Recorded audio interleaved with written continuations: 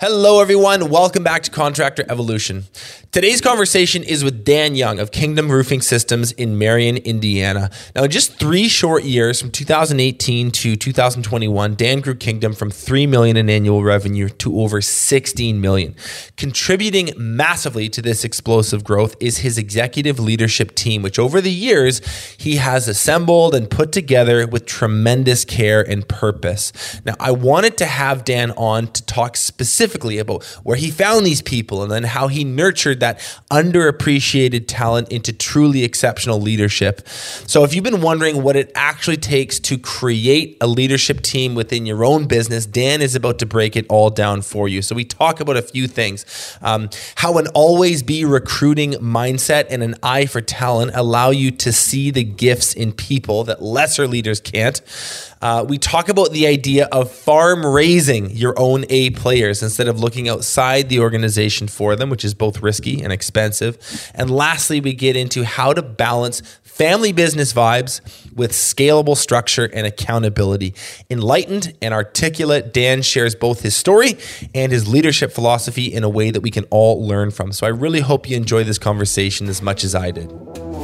You're watching Contractor Evolution, where we unpack the systems, tactics, and skills you need to take your fast-growing contracting business to the next level. You're here to learn what it takes to scale up, work less, and increase profitability. You've come to the right place. Stay tuned to learn what separates the new breed of contractor from the old school, and welcome to your ultimate guide on the business of contracting. Dan, it's really good to see you. Thank you for coming on the show today. I'm excited to talk. Absolutely, man. Thanks for having us. So I want to just give the listener a bit of a backstory on you and Kingdom. The first time I met you, I actually remember it was at a small roofing conference. I think it was in New Orleans. It was probably 4 or 5 years ago. And we met and you were like, man, I really like this Breakthrough Academy thing. It sounds cool. I'm not quite ready yet. Give me a year, give me 2 years or something. And lots of people say that, but you actually kept your word. And so it's obviously been a pleasure, working with you over the last few years. But I think what's more impressive is just like the growth that Kingdom has gone through. Tell us a bit about how you got your start, your entrepreneurial journey, but especially like just this trajectory that you've been on over the last few years. Yeah, absolutely. So, long story short, actually, I've really been an entrepreneur since I was a little kid. I mean, I was running businesses when I was 4 and 5 years old. The shoveling snow to painting addresses on curbs to slinging pogs and slammers, basketball cards. It didn't matter. I was always doing something to hustle. So I went to college at Purdue University for construction and technology. And when I got out, I moved to a small town to be with my family in Marion, Indiana. About 50,000 people in the whole town. Within a couple of years, started my first business, and it was really intended to primarily be an opportunity to give employment opportunities and jobs to different ministries and people in church and our community, a lot of people that needed second chances. So we use it really as a platform to train and develop people and give them a trade. So that's where the business really started. I ended up in the roofing industry. A guy I went to church with, his son, was a national storm chaser. So he worked hurricanes, tornadoes, hail, been doing that since about 2005. Yeah. So he was on the road for 8 or 9 years, and his dad introduced us. Felt like we had a lot in common. So I met him. I was running a property management company at the time. We were doing window washing, tree removal, lawn care, landscape, hardscape, just about anything that was good for people that maybe got a background or needed a second chance, that type of trade. Did that for years, met him. He said, hey, you got some free time. Why don't you come over and learn about this insurance restoration stuff? So I spent about 90 days with him. The second year of a storm, it was in 2010 in Marion, Indiana. He had been on the road. A hailstorm hit his hometown. So they had been there for over a year. They were winding the storm down. All the other salesmen had left because there was basically nothing left, right? And so I came in, sold, built, collected, and earned about $40,000 in commission in about 90 days. And that was back in 2010-11 period. And I realized, like, man, this is really good money. I'm just scratching the surface. I don't even know the industry, and I'm making over 10K a month. Yeah. And this light switch went on, like, hey, if I can do that, other people can do that, and I can teach other people to do that. So his plan was actually to go back on the road, and I just approached him and said, hey, listen, I'm going to start a local brick and mortar roofing company. If you want to stay, be a business partner with me, man, I would love to do that together. If not, I totally get it. And he's like, yeah, I've been on the road for 10 years. Let's give it a shot. You know, and we really hit the ground running. We put $2,000 into a bank account, never put another dollar back in. We cash flowed the whole thing from the get. And I was just a young, dumb entrepreneur that had enough juice to put it all on the line, and didn't know any better, to be honest. A lot of my success is probably from drive and ignorance. And yeah, man, we just ran as hard as we could.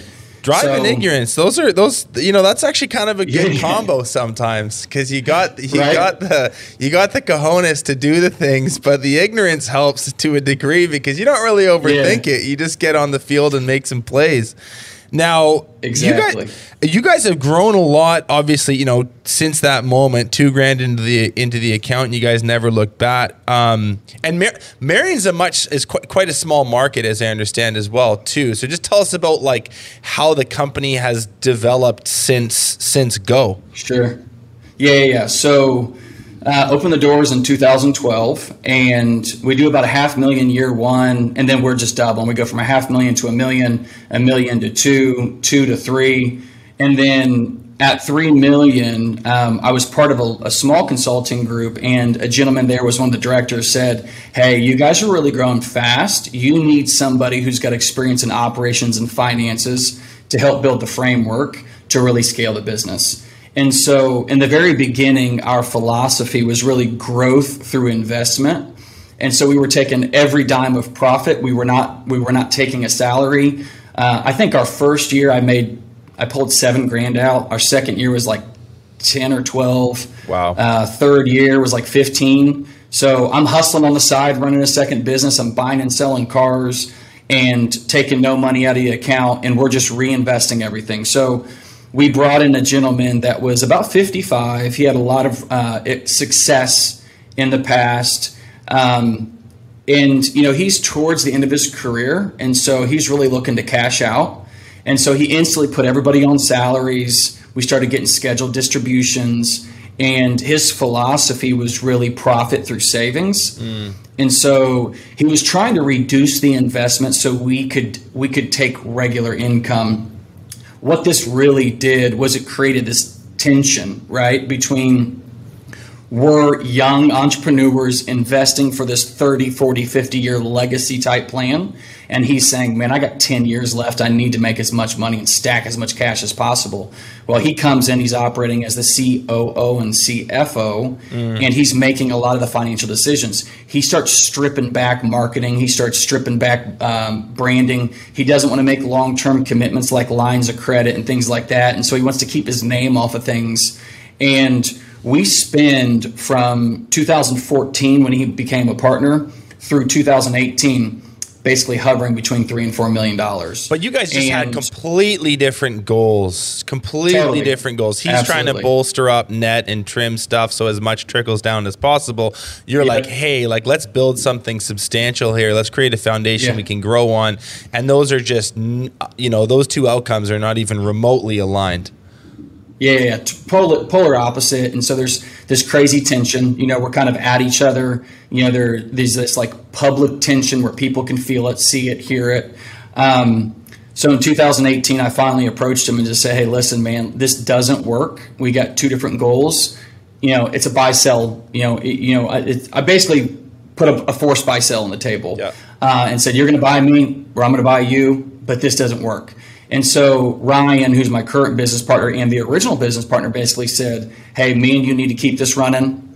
I'm not interested in being partners with him. We have different philosophies. So we bought him out in April of 2018. So we're halfway into the season. I take over. One of the things I negotiated with Ryan is, listen, there's been this 3-way partnership. It's very difficult. If we're going to do this, this is what I want. I want you to give me 12 months. I want 12 months of control as the CEO and CFO, and I'm going to make all the financial decisions. I'm going to make the strategic decisions. I'll present them to you. We won't execute unless we agree, but I want to be at the helm. So he allowed that.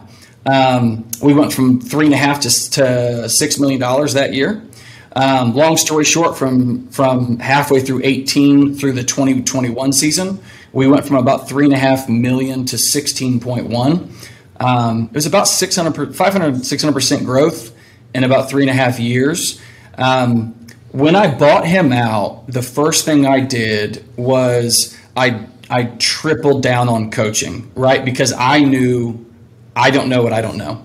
I've never run the financials. I've never run the operational side of the business. I am a salesman at heart, and I want to go out and sell projects and recruit guys and teach guys how to do that. And so I had to really switch gears, and it become a moment of like, this is college for the trades. And so I hired Les O'Hara from the Build 12 group out of Chicago. He's a general coach. I became meeting with him 2 to 3 times a week. We were working on marketing, operations, and finances, and he was fantastic for about 1.5 years. I hired WebRunner out of Canada at the same time. Not only did they take over my marketing, but what I started doing was I started meeting with them, and they were coaching me at a very high level on how to run a proper marketing department. And I met with them weekly for years. Then about the same time, I also hired Breakthrough Academy, and I started going through their course. I've been with Breakthrough Academy for about 3 years. Obviously wholeheartedly believe in the program, because between these 3 coaches, we scale from 3.5 to 16 million. And now not only is the business growing like crazy, I own and operate 10 other companies on top of this company. And it's the operational, financial, and marketing piece is what's really given us the infrastructure to allow me to do all these other things. We don't need to spend too long on it. I'm just curious. What maybe rattle off a few of the other 10 companies. Let's go through the side hustles of Dan Young. Yeah. So this year we're opening the doors. We've been in a 12-month renovation of an event center called the Covenant Place. Yeah. So it's an 11,000 square foot modern farmhouse barn style, venue. Okay. So we've got a company called Gutters with a Z, and that launched about 2 weeks ago. So it's a gutter company that's prepped for a national franchise. It's starting off as the primary gutter installer for Kingdom Roofing. So obviously, we sell 6 or 7 gutter jobs a day. There's a ton of work there. Once we really perfect the subcontracting model, the main focus will be direct to consumer. If you do your research, the largest home improvement company in the United States is actually Leaf Filter. They're over a $1 billion a year business. Is that right? And absolutely, man, they're smashing. So they don't focus on gutters, though. And so we feel that if you think of large gutter businesses, they're all gutter guards. They're not gutter companies. Right. And so we really want to integrate the two. Cool. So we've got that. And then I've got a bunch of short-term rentals. And so I've got units in Nashville, Chicago, Milwaukee, the Dominican Republic, multiple in Indiana. So a mix of real estate, and then, we have other commercial real estate holdings, rentals, things like that. Yeah. Cool. You got tons in motion, man. That's so good. And I think, that just going back, I want to make sure that listeners catch this, 3.5 to 6, and then in fairly short order, you brought it up to 16.1 million. And what was that? 2018 to 2021. So it's like 3 short years. You're essentially quadrupling the business, a little more actually. Yeah, it's awesome. Now, one of the things, and this is really the part of the discussion I'm excited to dive into, one of the things that you have credited to sustaining this kind of growth and allowing you to look into the future the way that you are, which we're going to talk about at the end, is a really, really strong leadership team. And so I got questions about how you find a leadership team, how you nurture people, how you grow people, how you find the right roles and permanent homes for high performers, all this stuff. But maybe let's just get a bit of a lay of the land. Tell our listeners how you have organized your leadership team with sort of names, roles, and just maybe even a couple just thoughts or quick backstory on each individual here. Yeah, for sure. So the way our company is structured is we have an executive team. There's 3 of us in the executive team. So it's me, my partner, and our COO. Underneath that, we have a team of 6 senior leaders, which includes the executive team plus 3 additional department managers. Underneath that, we have a management team, and then underneath that is our teammates. So at the senior leadership level, you've got my business partner who his background was really storm chasing, and it was primarily heavily roofing driven. His skill set is very unique in that he's a gunslinger, right? So like he's your typical gunslinger that problems pop up and it's whack-a-mole. He can just put these problems to bed very, very quickly, but he's not strong at eliminating problems from coming down the pipeline. So that is when there's any kind of a challenge, is, hey, Ryan will take care of it, and he's smashing that problem really quickly. Right. Then our other executive is our COO, Christy Crisp. So her background is great really name, unique. By the way. I know, I love Christy it. Crisp. That looks crisp on a business card, I bet. Yeah, holy. Yeah. Okay. Tell us about her. Yeah. So her history is actually in marketing and operations. So she spent a lot of time at a local company or local missions-based business. It's a nonprofit called World Gospel Mission. They're an international missionary organization. She started off as like an administrative assistant and then moved her way up the rankings of they got like 500 or 600 employees and became like a VP of operations or something just like, how did that happen? Yeah. Then she moved over to United Way and went from like a marketing assistant to a marketing director to a person in operations. So we hired her, and she started off as our marketing director. And within about 6 months, what I'm seeing is we have these operation issues, and she's able to take her skill and craft of being able to create and build and design these workflow charts, all these different things, and make them aesthetically beautiful but very easy to understand. And she also she began gaining the trust of a lot of employees. She became like the counselor of Kingdom Roofing. I mean, somebody has a problem, they're going to her office and she's listening, right? And so we promoted her from a marketing director to a COO within about 6 months when we started seeing this mixed bag of tricks. The true talents, yeah. Man, it's almost magical to see in play. Then I've got our general manager. So Donald Beal, very interesting, went to church with him for years. He was an assistant general manager for Walmart, and his specialty was kind of, the produce section was having problems. They were throwing too much produce away. They would send him over. He would put in processes and get it substantially above their deliverables, outperform, and then they'd move him over to, sporting goods. And he was like this guy that they would just pivot around to solve problems. And he had a lot of corporate training through Walmart. And so I spent about 7 years every time I'd see him just poking the bear like, hey, man, when are you going to quit your job and come work for us? And so I'm just constantly poking at him. And, he had been there for 19 years. So he's like, do I really give this up and start all over? So he finally took the leap. We brought him in as a GM, and he's really excelled. And God, he just does. He's that. If you got a problem, you give it to him, and he figures it out. Yep. Then Ashley Shelby, she came in as an administrative assistant. So she worked in the healthcare field, and she answered phones and did appointments and stuff at like doctors' offices. So I brought her in, and she was an administrative assistant. And then we started teaching her QuickBooks and started teaching her some financial stuff, and eventually became the head of the accounts payable department.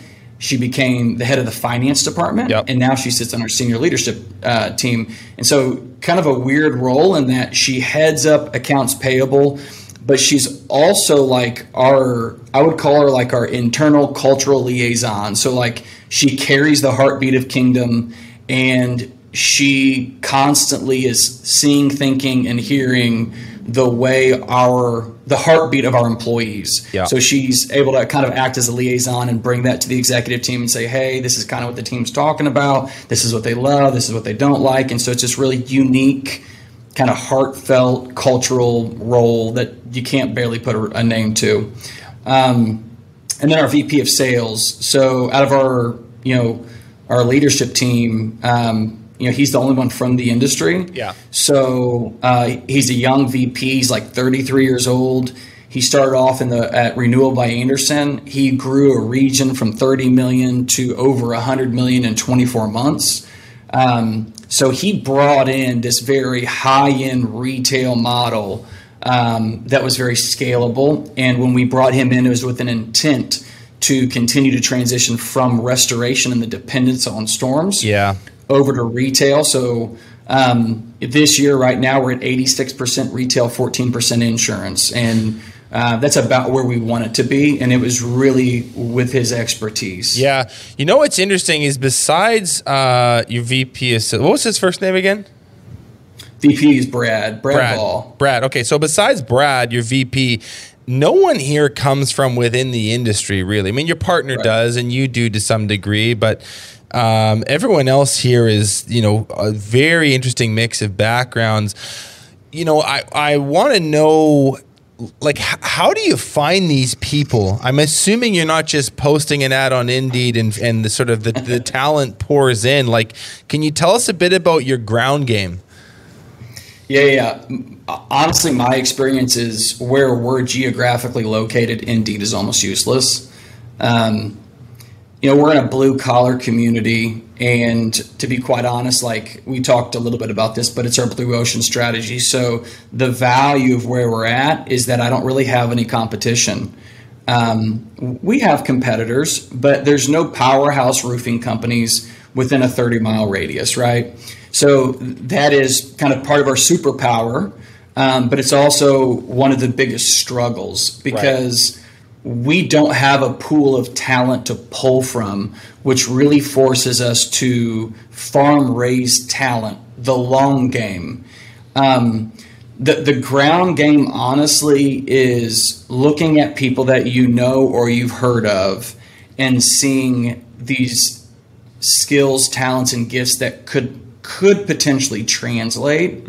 And then you bring them in, you're intentional, you give them more and more and more, and you see what do they do with it, right? Do they own it? And we're super big on ownership. So a lot of these people are people that I know of super high integrity, super high intelligence, and they kind of have the heartbeat of what our vision is. And a lot of it is kind of like a really good commercial salesman. You fill your pipeline. It takes 1, 2, 3 years to fill that pipeline, and then you continually work that pipeline. So it's, the Donald Beal, it's a 6-7 year poking every single time I say, hey man, when are you going to quit? And because you're at your ceiling now and you're going to come, your floor here is higher than your ceiling there. When you're willing to take a dive and to jump in and when you look at this whole list, there's one person that came from a recruiter. Right. And that was Brad. And I was looking for a very specific talent. We knew we wanted to move to a high-end home improvement retail business. And when I called a recruiter, the Tony Hoodie recruiter, Chris Williamson, he basically said, you've got to go to a high-end window company to get a really high-end retail sales manager. So we had a very specific ideal candidate for that role. The rest of them was like, I really like you. I see a lot of talent. Let's see where you plug. Like I literally hire and you guys will not like this, but there's a lot of time I actually hire for all these other attributes, not even for the role. And it's like, we're going to bring you in, see what you can do with this. And maybe you'll stay there, maybe you won't. But if you don't, like we know you're going to thrive somewhere, but you're so stinking talented. I got to get you in the door. I'm closing the deal and I'm figuring it out later, right? Like, what kind of attributes? Do you walk around? Like, tell us about that. Like, you walk around as an entrepreneur in your relatively small market. You've got a church community. Maybe you have a softball community. Maybe you have friends through your kids and their school. I mean, are you just kind of walking through life with like a talent lens, a talent acquisition lens? And if so, tell us about the attributes that you really kind of hone in on or have developed a keen sight for.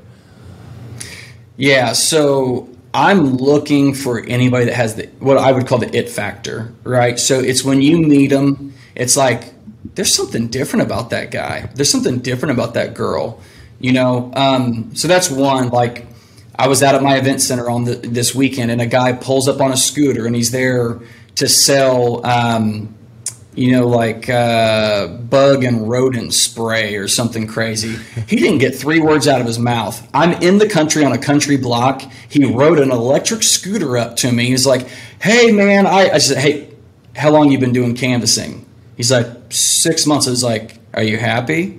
He didn't even get to pitch me. I'm pitching him instantly, taking control. And I got his card, and, we're in contact now. He's going back to California, and it's like, maybe one day we'll connect again, but I'm saving him in my Rolodex. Yeah. But other than that, like, I'm looking for people. I just hired a customer experience manager. So when I interviewed her, it's a lady I know from church. I've had my eye on her because she's got that it factor. I interviewed her, and she tells me, like, yeah, I'm a department manager here. And I'm asking about like the structure, what she like, what she doesn't like. She's like, I don't really like that we don't have mandatory meetings in departments. And so I talked my team into having meetings after work because they wouldn't pay us for it.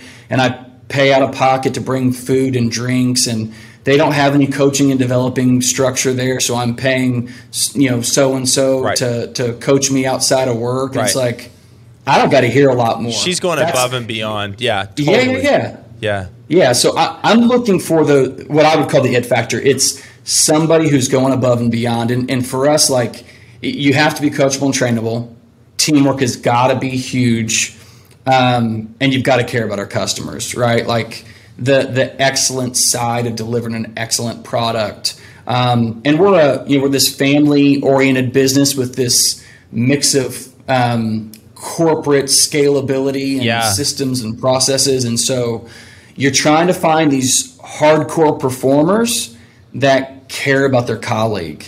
And it is a really tough mix. Fine balance. And yeah, man, it's tough to not get too far on one side and lose the culture that we've built. Yeah, it's too family oriented and not enough stuff gets done, and it's too corporate, and you kind of lose the vibe that makes you love it in the first place. So you're constantly trying to thread that needle. And I think what's cool about those few examples you just rattled off, from the guy selling whatever rodent repellent on the scooter to a lady you meet at church, is like, you are literally walking through life every waking hour with your talent radar on full. And you're essentially collecting names and maybe not offering opportunities on the spot, but there's this saying at BTA we have, like, always be recruiting. I think you live and breathe that to the nth degree. Now, one thing I just see very clearly in the picture you're painting here, we've got Christy Crisp comes with no roofing background. Donald, managing the Walmart produce section, making some cool changes there. Ashley started with essentially no QuickBooks experience, is now an AP manager. And you use that term I'm going to go back to a second ago, farm-raised talent. Farm raised. You're not out there hunting for it. You're not out there poaching. You're looking for diamonds in the rough. You're looking for unseen talented, and you're nurturing from there. So, like, take us through your overall philosophy on growing people. How do you nurture underappreciated talent into truly exceptional leaders? Yeah. So to me, it really starts with this ability, what we call it, pulling out the gold, right? So when you're mining for gold, the gold doesn't sit on the surface of the ground very often, right? It is very hard. There's a lot of very intentional processes to strip gold out of earth. You got to process so much dirt to get the gold that you're looking for. And so there's this philosophy of we're pulling the gold out of the earth, right? So we're kind of turning stuff over all the time and looking for, hey man, what is this person's talent? So when it was very interesting, when I first started my first business, I had a man that I respect very much look at me and say, dude, you're an entrepreneur. You are a business owner. You have to take the leap. You've got to start your own thing.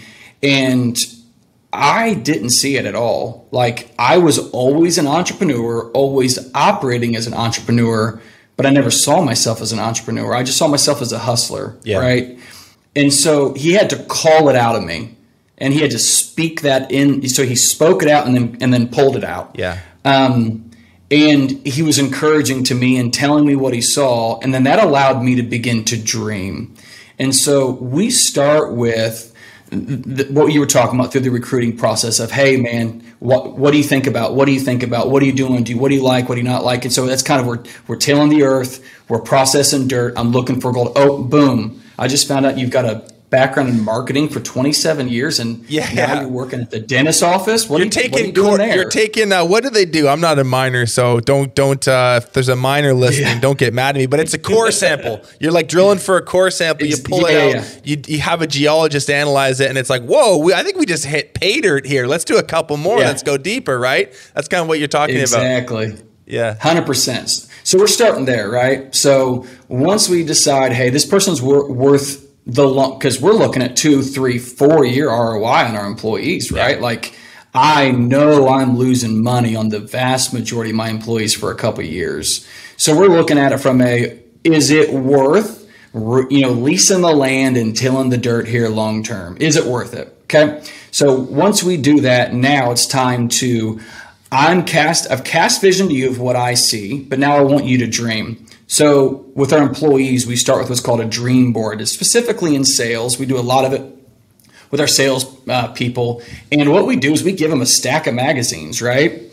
And we give them an old school poster board, your 3 foot by 4 foot white poster board. And we say, hey, man, I want you to dream. If there was no limits, what could it look like? And they start tearing out pages, and they start gluing it on this poster board. And I've got guys in here with everything from Polaris razors to the new F-150 to a new house to I want kids. Yeah. I want enough money to have a family. Yeah. I want to build a lake. I want to, I've got a guy that works for me that is a retired pastor that went through a divorce and started over, in his late 50s, early 60s. And he has these very specific dream and vision for him and his sons, and what that'll look like at the retirement point of his life. And he's like, man, I want 5 years. I want to stack this much money. I'm going to buy a 150-acre lot in the UP. It's going to have a body of water. It's going to have 80% honeywoods. It's going to have this house and this cabin. And he has this very distinct vision. And then he's got this truck on the property and this razor on the property. And he paints this picture in his own mind. And now he so believes it. Yeah. I believe it for him. Right. I'm curious, like, on that note, like, what do you think, spiritually, philosophically, psychologically, like, what does that exercise, that vision boarding exercise, do for the individual team players? And then what does it do as an aggregate for the culture that kind of circulates the building over there? Yeah. So one of my favorite Bible verses is a verse that says, without a vision, the people will perish. And so what I take from that is, you look at like an Elon Musk, right? The dude's a visionary. He's accomplished what he's accomplished because he can see it here, he can articulate it here, and he's got the juice to pursue it and put it all on the line, right? And so what we do is we want to cast corporate vision, but then we want to have personal vision. Yeah. And as a culture, we celebrate the wins of the individual. So we've got the poster board and the guys are Xing off. It's like, dude, I got the F-150. And we're celebrating, high-fiving, and we're super pumped when these men and women win, because what we're looking at is we're looking at people who oftentimes had no skill, no trade, no craft. They were underutilized. They were at their ceiling. They were not moving anywhere else. And then they come here and it's like, wow, in 24 months you built your dream home, you bought your dream truck, you felt freedom to have your fourth kid that you didn't feel freedom about. You've this, and this. And they're just checking off their dream board, man. And now it's like, got to dream again, right? Like, got to start all over because you smashed all your goals. What next? Yeah.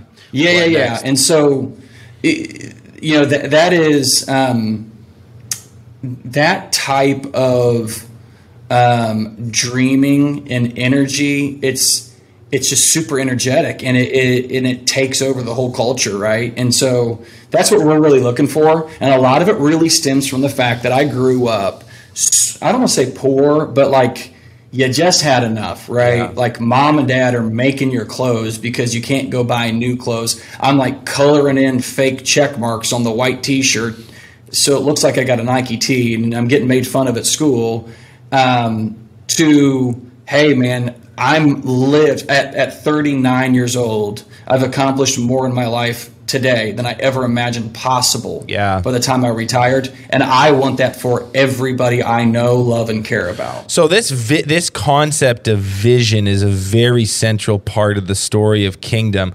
And I think it's an incredibly powerful tool as a leader to help extract that from an individual team member. Because oftentimes they just haven't been given the structure or guidance or encouragement to do it themselves. And then once it's done, it's you're tying into a higher power, something.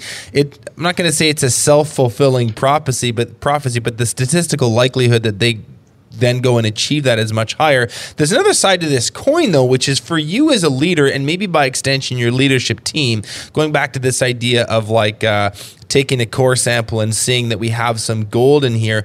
Are there things about the way you manage, train, coach, develop, encourage, hold accountable sometimes? How do you bring that gold more and more and more to the surface within the people? Because the goal setting, the charting, the vision is one part. Then there's the actual leveling up of the individual and by extension the team. So how do you guys do that really well? Yeah, man, there's a huge mix there. So GSRs are absolutely the foundation of what we do. So that was taught to us by Breakthrough Academy, goal set review meetings. So it's this meeting of, hey, every 2 weeks you get 1 hour focus with your supervisor about how do you meet your goals, how do you ensure that you hit your deliverables. And those meetings are really the foundation of a lot of this. A lot of other things are, we do things like personality tests. One of my favorite tests that we do is by Patrick Lencioni. I'm not sure. Oh, we love Patrick Lencioni. We love Patrick Lencioni. Yeah, so it's called the Widget. I don't know if you're familiar with it or not. One of the things I love is like these personality tests that kind of unearth like, oh, that's why I tick that way. Like that, I kind of get it now, right? So like, we're struggling with a couple things in production, right? So like one of the things that we're struggling with is like identifying the core root of a problem that we're seeing consistently and coming up with a way to resolve that, right? So like we go through and we give the management team this widget analysis where like widget stands for wonder, invention, discernment, galvanizing, enablement, and tenacity. Mm-hmm. And what we found was our entire team, there was nobody that had wonder or invention. So like wonder is this natural gift of saying there's a greater possibility or a greater potential. We can do more, right? And then invention is this, I'm going to create an original idea to solve problems. And what we found was everybody else was in discernment, galvanizing, enablement, and tenacity. And it's like, oh, okay, that's why we're struggling over here. We need to place somebody in management down here that is uber strong in wonder and invention. And so what we end up finding out is like, man, this thing that really bothers me about my colleague, it's because he's super strong with discernment, but he's really weak with wonder and invention, and I'm trying to force him to operate in wonder and invention. That's not a sweet spot, right? So then like once we start identifying these strengths and weaknesses, it kind of helps us move the chess pieces around. And then a lot of what we do is development, and we do that through a lot of different types of ways. So like right now, we're building out an online university through Lessonly, which is super vital. Yeah. We're working with BTA, and we're building out some interesting software. I don't want to give away your guys' okay. whatever. Keep it top secret. We've hired an organization called 240 Solutions. So they're literally a cultural people first coaching organization. So they literally come in and teach leaders how to put people first above and beyond everything else, like above profits, above whatever. And so like we're paying them to one-on-one coach, train, and develop our leadership team. So, this whole philosophy of what you're asking, like there's so many fronts to it. Yeah. And it feels like sometimes like you're just meeting after meeting after meeting after meeting. But then you have an administrative assistant that's your accounts payable manager sitting on your senior leadership team in 2 years. And you're like, oh, it really works. Maybe this does work. When you invest in people. Yeah. I think that is a really, really powerful point, because it's so easy to see someone where they are, and it's much more difficult to see where someone could be. And so that lens of like, this is the present moment lens versus the future cast lens is difficult. And it sort of depends on where you're at on the cynicism versus optimism spectrum. Some people have this innate ability to see potential, and other people's are only able to see limitations and where people are this exact moment. And I just think that's something that you clearly do exceptionally well, is see that potential, see where they could go. Yeah, it's a mix. I'm a little bit of a unique individual in that I'm also the person that's raising the flag of, hey guys, this is a problem coming down the road. But that has to do with a different gift of really kind of discernment. We talked a little bit about earlier, this aerial view. So as the CEO, I feel it's my responsibility to cast vision and see where we're going in the future. Yeah. And so to do that, you've got to kind of raise up, get up to the top of the wall, look out on the horizon, see what's coming, and raise the flag of, hey, the enemy's coming, the glory's coming, the battles, whatever is coming. And so it's this constant tension between we're a visionary, we're casting vision into the future, but we're also looking for all of the potential issues. And that's where this like weird tension kind of happens. And so I can be just as good at casting vision as I can be. Hey, if you don't watch this thing's going to bite you. One thing I think listeners would be curious about is the change to your role as a leader that installing, growing this this executive team to where they are now. What that has freed you up to do and how your role has changed. So you're talking a little bit about the tension between like visionary and integrator, or like big picture versus like day-to-day kind of stuff. How has Dan's week to week changed as this group matures, and where do you think it's going in the future? Do you anticipate you spending more time in certain places of your business than you were before? Like, just maybe for someone who's looking at this going, what Dan's talking about, that's where I'm going. They're probably wondering like how your actual role and responsibilities and focus, mental focus, where your energy kind of shifts and goes to as you transition. Yeah, really, really good question. So when I had the third business partner that was operating as the CFO and the COO, I was spending the vast majority of my time in sales and building salespeople, right? So when he leaves and I basically ask for the reins, well, all of a sudden the company's depending on my sales, plus they're depending on me to be a leader and direct the ship in the right direction. So what was really interesting was I couldn't stop what I was currently doing, right? This 60-hour work week of producing sales and building salespeople. Right. And so I've got to start this transition of working on the business and not in the business as much. And so for years, probably 2 or 3 years. I actually worked more, not less. So I'm doing the 60 hours I was already doing, plus now I'm shoving 5 to 10 additional hours down the pipe on working on the business. And then what ends up happening is this transition from substantially in the business to substantially on the business. And you end up gaining this momentum where the beautiful part of doing that upfront work and upfront investment is, I feel like the bigger you get, the better your team is, the more freedom and liberty you have, and the easier your job actually gets. And so it is very much this, today I'm going to live like no one else. I'm going to work my butt off. I'm going to put seeds in the ground. I'm investing in the future, and I'll reap a harvest in 2, 3, 4 years. So I started that super hard work back in 2018, and now in 2022, the vast majority of my time is spent with my senior leadership team and really coaching, training, and developing them. And that's been a hard challenge for me as the CEO, because I'm very used to making all the big decisions. I'm very used to being totally in control. I'm very used to understanding and knowing everything that's happening, every rally customer to every award and certification.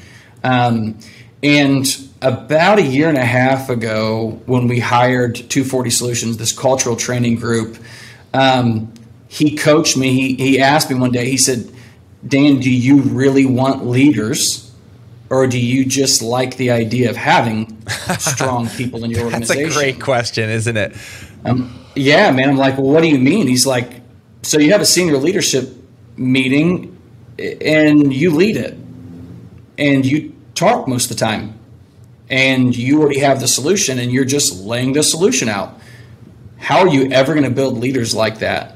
I'm like, okay, so I had to walk away saying like, wow, do I really want leaders? Like, do I really want to do I want to give my baby away and trust it with other people? And am I really okay with them failing? Am I really okay with them not doing it the Dan way?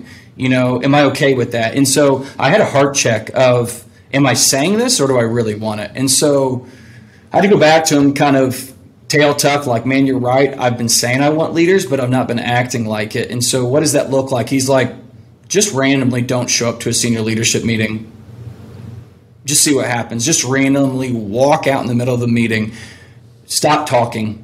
Just literally stop talking in the middle of the meeting and see what happens. And what I found was the less I showed up, the less I talked, and the less I did, the more space I created for them to blossom, to have their own unique ideas. Like one of the things he said to me, he said, Dan, you have to be very, very careful about ever making statements.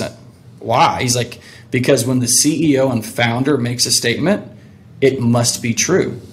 You don't give them room to challenge. You don't give them room to have ideas. You don't give them room to own, because you made a statement and it's solidified. And now it's just, we got to build on Dan's idea, And so over the last year, it's this discipline of really trying to truly hand it off, not get involved when it goes a little bit sideways, shut my mouth, stop showing up to meetings they expect me to come to. And then I get an update and I'm like, okay, well, they did 95% of what I would have wanted them to do. And they had 5% that's different, and it's substantially better. Right. Yeah, well, because they're working as a team, right? A true team. And they have all these different people in the widget scale working together versus me. I'm this wonder and invention guy, and I stay in wonder and invention. Yeah. And I don't have the discernment, galvanizing, tenacity, and enablement giftings. They're very weak for me, and they take energy from me. I hate it, but when I'm running the show, I've got to operate all up and down the spectrum, and it's not balanced and it's draining. Yeah, it's very interesting, that whole question he posed to you of like, do you really want leaders, or do you just like the idea? That really hits home for me, because I feel like this whole concept, and we're talking about today, an executive team and all these C-level roles and all these fancy titles, it's like a very sexy idea that I think people get caught up in. and it's talked about in books like Traction and the E-Myth, and every business guru online is saying that you need that so that you can step out. And of course, this is the next logical step for a business owner, for an entrepreneur like yours with a big vision for the business. This is something you need. I'm not questioning that. What I'm commenting on is the realization of, like, when you bring on leaders, they are there to lead. That's the central word there. And so you need to accept the fact that there's going to be shots that get called by other people, not you. And they're probably going to get it right a lot of the time. There's going to be every once in a while where they get it wrong. And that, I think, is a very difficult pill to swallow, because now, it's like you can, when you're kind of obsessed with your own, the organism that is your business, you can be okay with yourself really blowing it. When other people do it, that's a whole new level of just like acceptance. But I think the net result over the long term is accumulatively, they're going to get better, and they're actually going to get to a point where they surpass your ability to make the right decision, to fix the right problem, to bring on the right person. And I just think that comment about, like, do you really want leaders, is a good one. The other thing I thought you spoke to really well was that period where you were already working 60 hours a week and you had to go a little bit harder. Would you say to someone who's listening to this, who maybe is a couple rungs down the ladder from where you are now, is it fair to say, hey, it actually gets a little bit worse before it gets a lot better? Yeah, for sure. So, like, as the leader, you're going back to school, right? Because there's an admitting of what I'm doing right now isn't good enough, or what I'm doing right now won't take me to where we want to go. So you have to start there. And to me, if you've never built a business from 0 to 20 million, right? You've got to get with somebody that knows how to get that business from 0 to 20. And so there's that initial investment in yourself. I wholeheartedly believe that as the owner, your greatest investment is first yourself, because there's this trickle-down effect.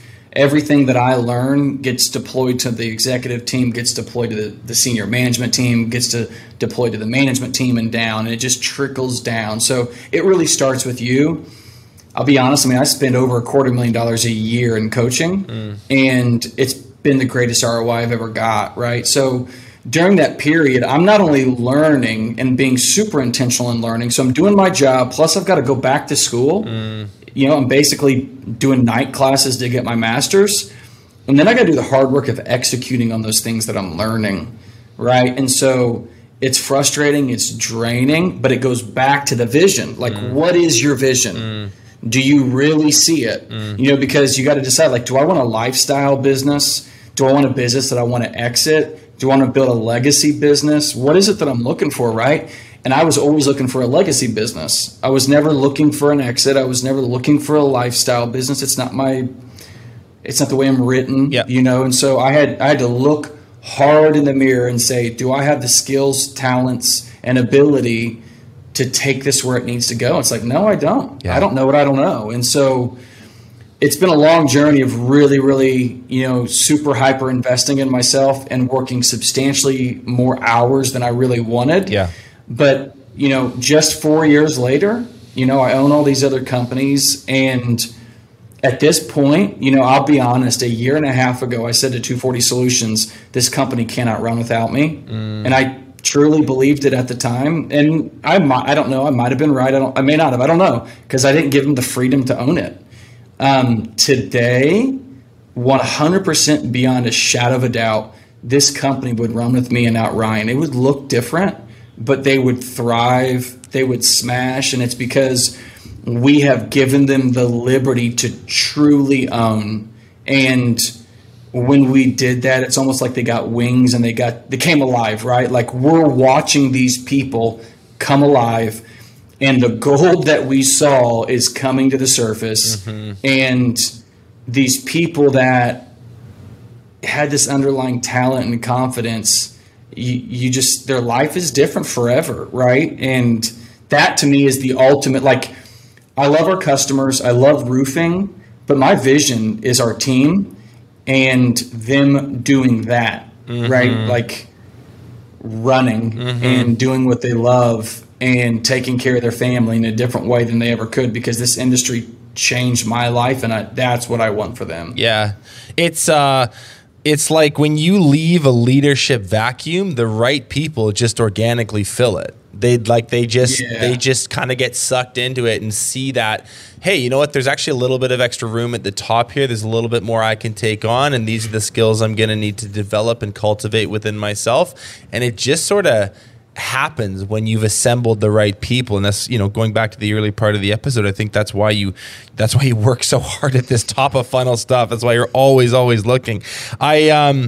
I'm curious how you strike this, what seems like a delicate balance between the family vibe and those family values and that culture, but also the structure you need to scale. So how do you kind of walk that tightrope as a team? Yeah, man, it's really tough. So you have to be super intentional. So a lot of it is from the very beginning, making it super clear what people's job is, what their deliverables are. So we start that with our employment agreement, right? So we're writing out deliverables and making that super clear, and then reviewing those through GSRs.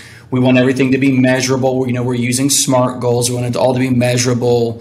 And so you've got that, and then we also want to reward those people heavily for their performance and hitting those deliverables. Any position that I can pay for performance, we always try to do that. Then on the family side, you have to be super intentional on that relationship. So like last Friday, once a quarter, we shut down the whole business. We do an all-staff quarterly meeting. So last Friday, we order in food. We do a couple hours of training. Then we take the company boat out. We play sand volleyball. We go boating. The guys are tubing behind us. We're cracking up, high-fiving, listening to 90s rap on the boat and being silly, right? We buy Indianapolis NFL Colts season tickets. So we've got season tickets, and the whole staff gets a couple rounds of tickets for their department. We do things like we bought a fishing boat and we take guys fishing, and it's just all these little things, right? And so it's that concept of work hard, play hard, and then when the team performs, you reward them. Yeah. And so if you want people to have ownership, they've got to be rewarded like an owner. And when they smash, we heavily reward them. And like this year, for example, for 10 years, we've really wanted to do healthcare. I mean, it's been a huge goal for us, and we keep casting this vision. If we hit X, we'll roll out healthcare, right? And so we put that goal in place last year. It was based off the numbers that we were given last year, right? Our team hit that number, and then we go to the healthcare company, and they change the game. It's substantially different. So we sit down at a meeting, and the question is like, this is substantially more expensive than what we were quoted. And so then we looked at and we said, okay, our core is people are our purpose, and we're a family-run business. What would I do for my family, right? And so we voted to keep our word, pay substantially more, and ensure that our team has health care, because I want my family to have health care, And so we're making decisions through those values. And look, at the end of the day, man, family fights, and we butt heads. And, honestly, the biggest struggle probably that we have here is the dynamic between friend and boss, right? Yeah. And that light switch is really hard to go back and forth between, and we have to be intentional to try to stay on top of that. Yeah. But most people are really good at it. But it is, man, it's a super tough balance. I mean, I've seen the consequences of both. Yeah. Right. Yeah. I think I've we all seen have both play out, It's a very, very delicate sort of equilibrium that you're trying to find between the two. But it sounds to me, especially with that little the tangent on the healthcare thing, that's a perfect example of being able to do both at once. So I'm looking at this leadership team. I have a fun question for you. Like you have one, two, three, four. Looks like 4 men, 2 women. Any observations between the differences between men and women in leadership roles? I'm very, very curious. We're getting into interesting territory here. So, what's your take on the pros and cons of each? Yeah. The thing I love about our business is we're super heavy, like outside of field, right? We are heavier on the female side in the office. Yeah. And what I have found is that women, from what I've seen, women historically have not got the same recognition that men have got in the trades. And what I've found is that some of our women have a chip on their shoulder and they got something to prove, which I love.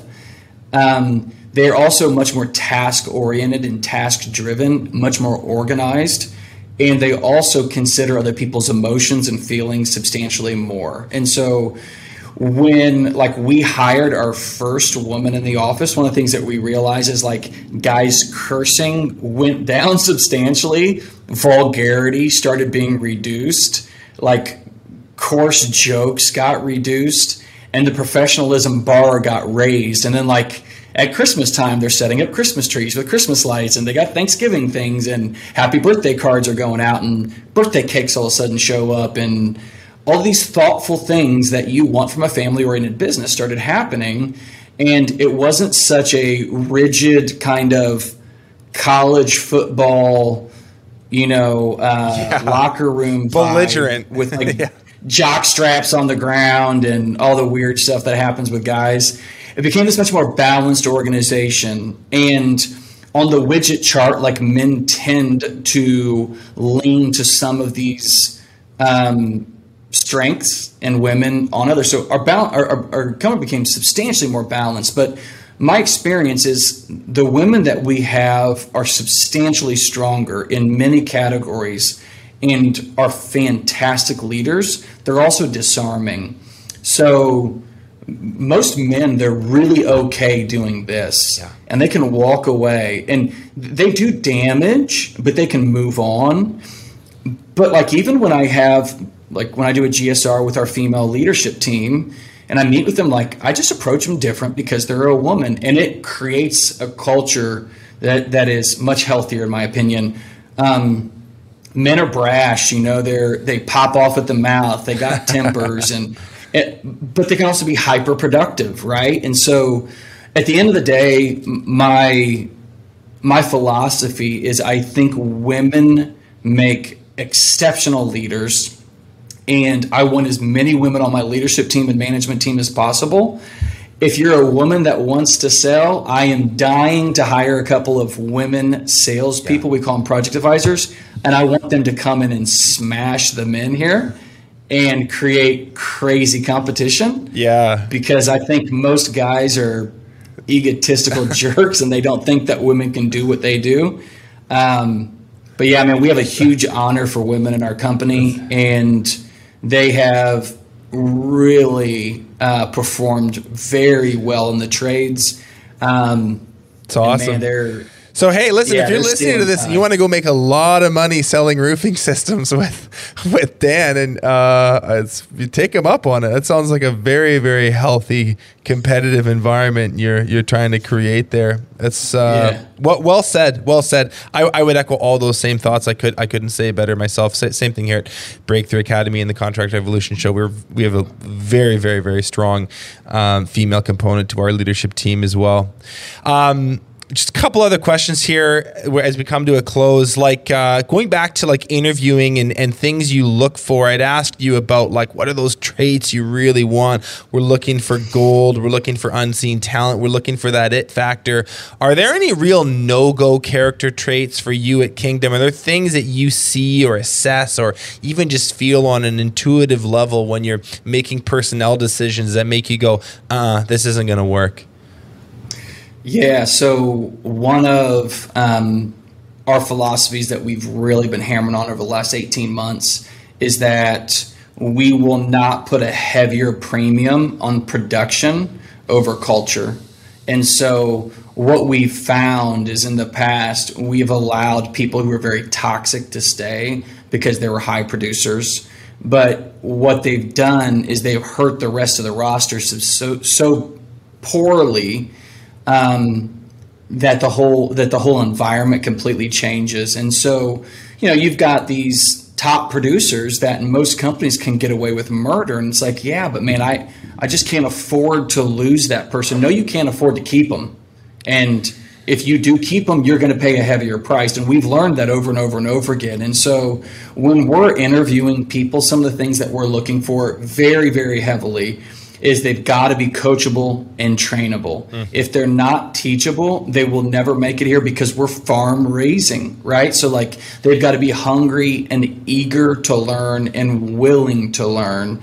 They've got to put a premium on their team. They have to consider their colleagues, and they have to be able to gain trust one among each other, because our company is actually very compartmentalized. Like our salesmen, they primarily scope, sell, turn in a down payment, and then it gets passed on to 5 other departments, and everybody has to work together and play nice because nobody is seeing the job from cradle to the grave. So outside of that, I would say those are the biggest things that we're looking for. But I love people who dream. Yeah. I love people who can see into the future and are willing to pay the price for that.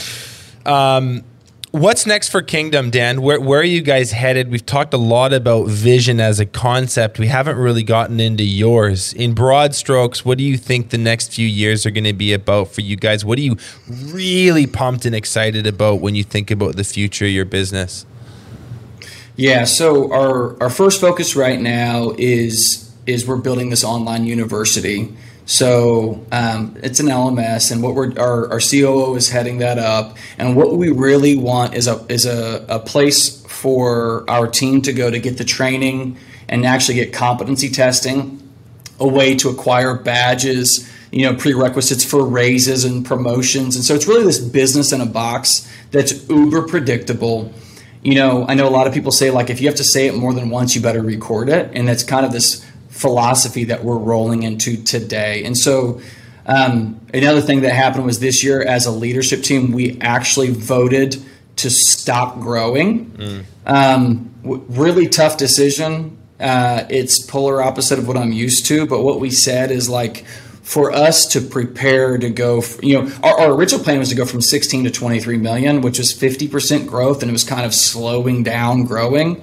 And we turned around and said, like, all of these things that are on our strategic plan, it really requires what we call deep roots. And for us to grow deep roots, we have to stop growing up. We've got to grow down.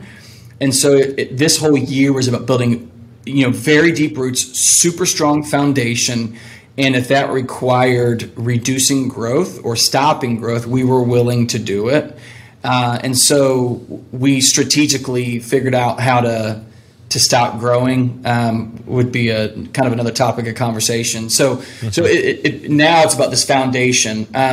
Next, I would say on our list is going to be a few things. So it's going to be solar. We will roll out solar. I really wanted to do it this winter, but we feel like this deep roots philosophy we're still working on it.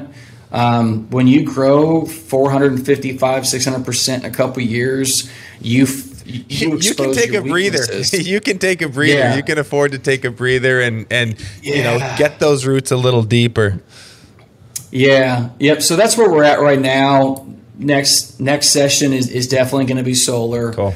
And commercial roofing. We're very fortunate. We've made some very instrumental key hires in that department. And then, kind of that 3 to 5 year, I'll be honest, this is the first time that's like, I see these 2 or 3 different roads that we can take. And I don't have peace about any of them, which is a struggle for me because I typically know exactly what I want for 5-10 years. Yeah. And what I'm really waiting for right now is, I believe we're 12 to 24 months away from the business totally operates without me or Ryan being needed or having a job description. And what we do becomes because we enjoy it. Yeah. When we're at that point, we'll have real liberty to truly go after anything that we want to go after because our team 100% understands the ins and outs of everything that we do. And so we're down to a couple things that me and him are still owning. But that's the next 12 to 24 months. We're going to be handing that stuff off. And I think we're going to probably get pretty heavy into real estate too. We're going to continue pursuing that. Very cool, man. Are the Colts going to Super Bowl this year, and how many touchdowns is Jonathan Taylor going to get? Yeah, so I would say we're the black horse, whatever you want to call it, black swan or whatever it is. I believe we'll be at least in the last four. I would say Taylor's going to be 20-ish touchdowns probably. I think that Matt Ryan's a big upgrade over Carson Wentz, and you guys are in really good shape. What happened at the tail end of last season was hard to watch, and I'm sorry that you had to go through it. This is going to be a way better year. Where can people connect with you? If listeners want to find you, they want to follow your story, what's an easy way for them to do that? For sure. Yeah. I would say just email me, Daniel@kingdomquality.com. We're happy to help out people. We've got competitors in our own market that we've recommended to Breakthrough Academy, and we know they're learning our silver bullets, and we don't care. Yeah. There's plenty of work out there. So happy to help anybody that we can. I really appreciate your time today, Dan. It's been a ton of fun. I've learned a lot, some really, really amazing lessons here. Thank you for sharing your wisdom, and we'll have to have you back in the future. Absolutely. Appreciate it. Thanks for having me. Thanks so much for watching this episode of Contractor Evolution. If you've already subscribed to our channel, consider sharing this episode with another contractor who you think needs to hear it.